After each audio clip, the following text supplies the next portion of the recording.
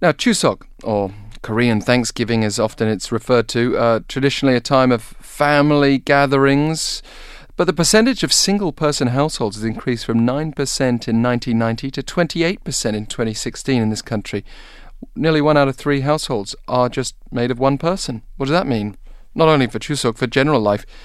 And also around 20,000 newlywed couples are international couples, not the traditional Korean backdrop here. And so that's roughly 1 out of 10 newlyweds. In other words, we're seeing society being reshaped before our eyes at quite a fast speed. Professor Ku Inhoe from the Department of Social Welfare at Seoul National University joins us on the line to tell us more. Good morning to you. Good morning. And what's your Chuseok plan like?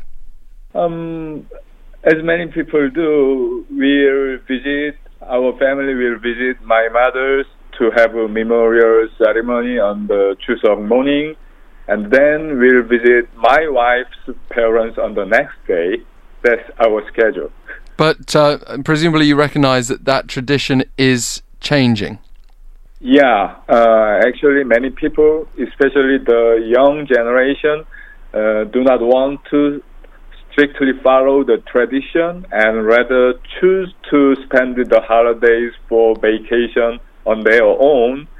I think basically they show more individualistic orientation and do not readily accept the tradition, basically which is based on more paternalistic and hierarchical familiarism in Korea. Actually, a recent online survey showed that young people really dread being asked about when they're going to get married, when they're going to have children by older relatives. It's enough to not want to be confronted by those relatives, by all accounts. What does that tell us about the shifting perspective on the family here? Yeah, I think there are two trends going on among many young adults. The first one is kind of a transition in value or norms about marriage and childbirth. As many young adults prefer to pursue their own career, they do not put high priority on families as before, so they marry late or stay single. And secondly, they also face serious barrier to setting up their own families, even if they are very willing to. For example, they have difficulties getting a secure job and finding affordable housing. So young adults may feel very uncomfortable by the questions from the elder family members, such questions.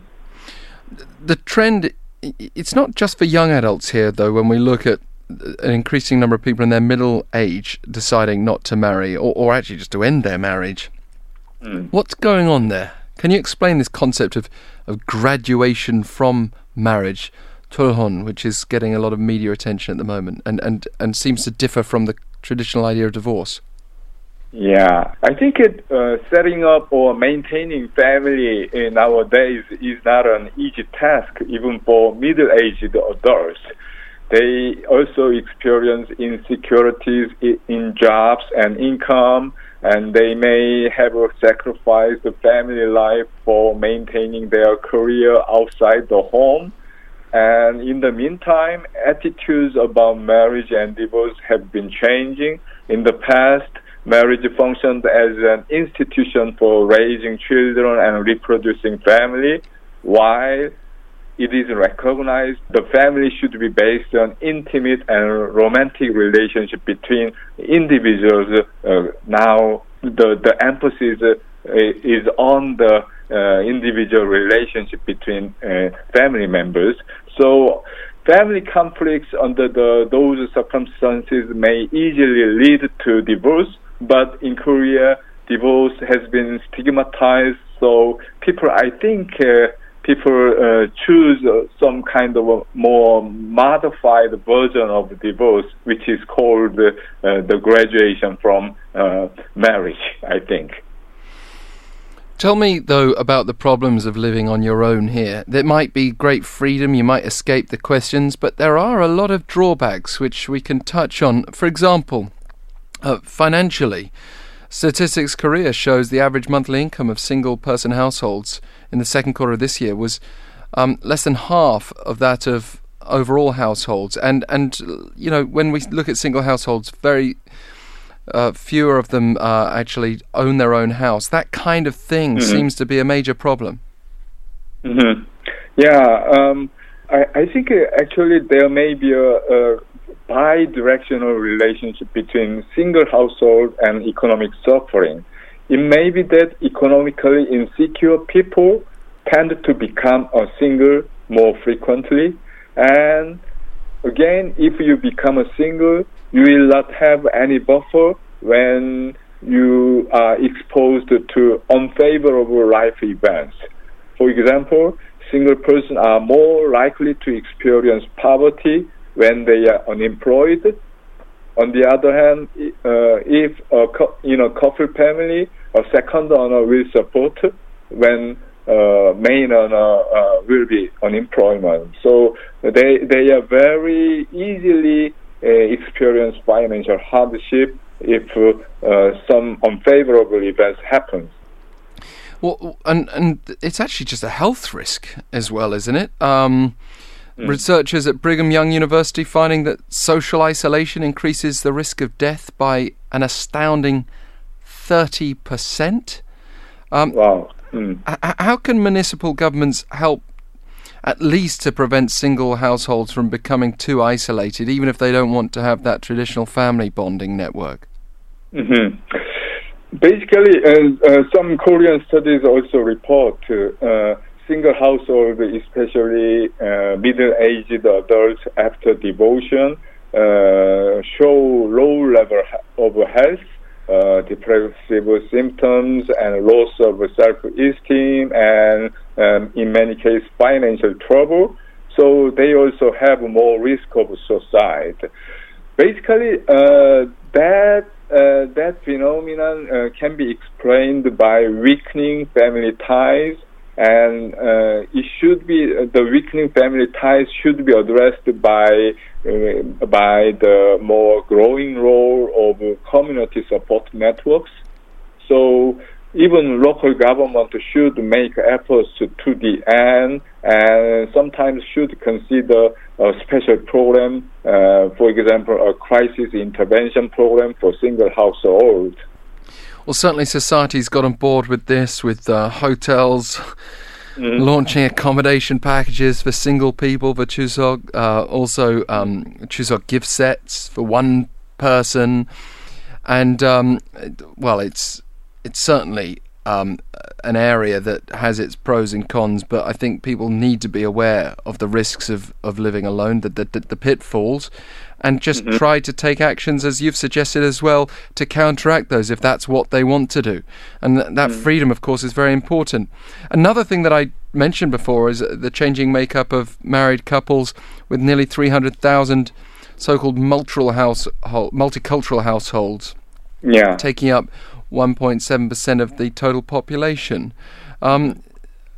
Is the government able to support them to ensure that smooth transition into a so-called multicultural society? Yeah, basically the Korea has a kind of unique characteristics in the sense that the multicultural families in Korea basically driven by the marriage migrant people from Southeast Asia, East Asia, and China.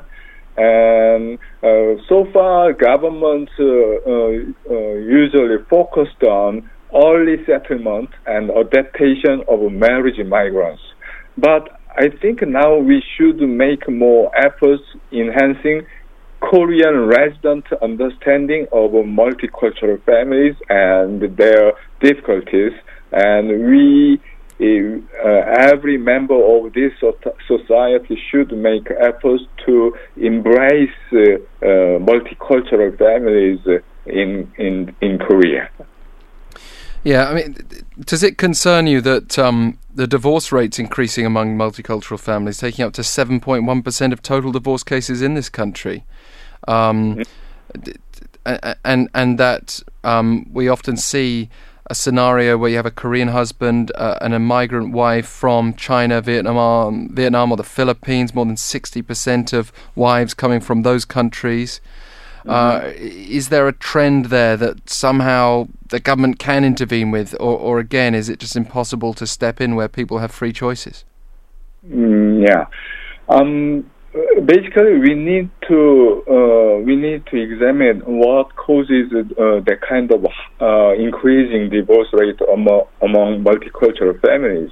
I think multicultural families frequently experience different family cultures and serious communication problems between spouses, and also economic strains. I think, as I mentioned before, the Korean family is more characterized by paternalistic family culture, and in the case of multicultural families, that kind of paternalistic family culture maintained by the household heads may obstruct gender equality between spouses in the multicultural families. So those circumstances, family conflicts, and even domestic violence may happen and may easily lead to divorce. So efforts on many dimensions are needed to address this issue. I think government also can help the families. Government may make family life stable by providing more access to jobs and social security programs and reducing economic hardship. And also family support programs, including child care support and family counseling, may also help. Well, thank you very much, Professor Ku. Great to have you on the line with us today. Thank you. And happy Chuseok to you. Professor Ku Inhoe from the Department of Social Welfare at Seoul National University. I mentioned those particular nationalities before because I think most of us agree or can acknowledge that there is an issue sometimes with respect for those particular countries or people from Southeast Asia, for example, in the multicultural setting here. If we want a truly multicultural society, it probably has to start from childhood education to value all nationalities, as idealistic as that sounds. Now, plenty going on this week. If you're looking for more events or activities to get up to, if you're worried that you're feeling lonely, maybe you're lonely because you've come from another country and you're not sure what Chuseok's all about, stay with us. We've got plenty more coming up in our next hour, and you can share your own suggestions. #1013 for 51 per message.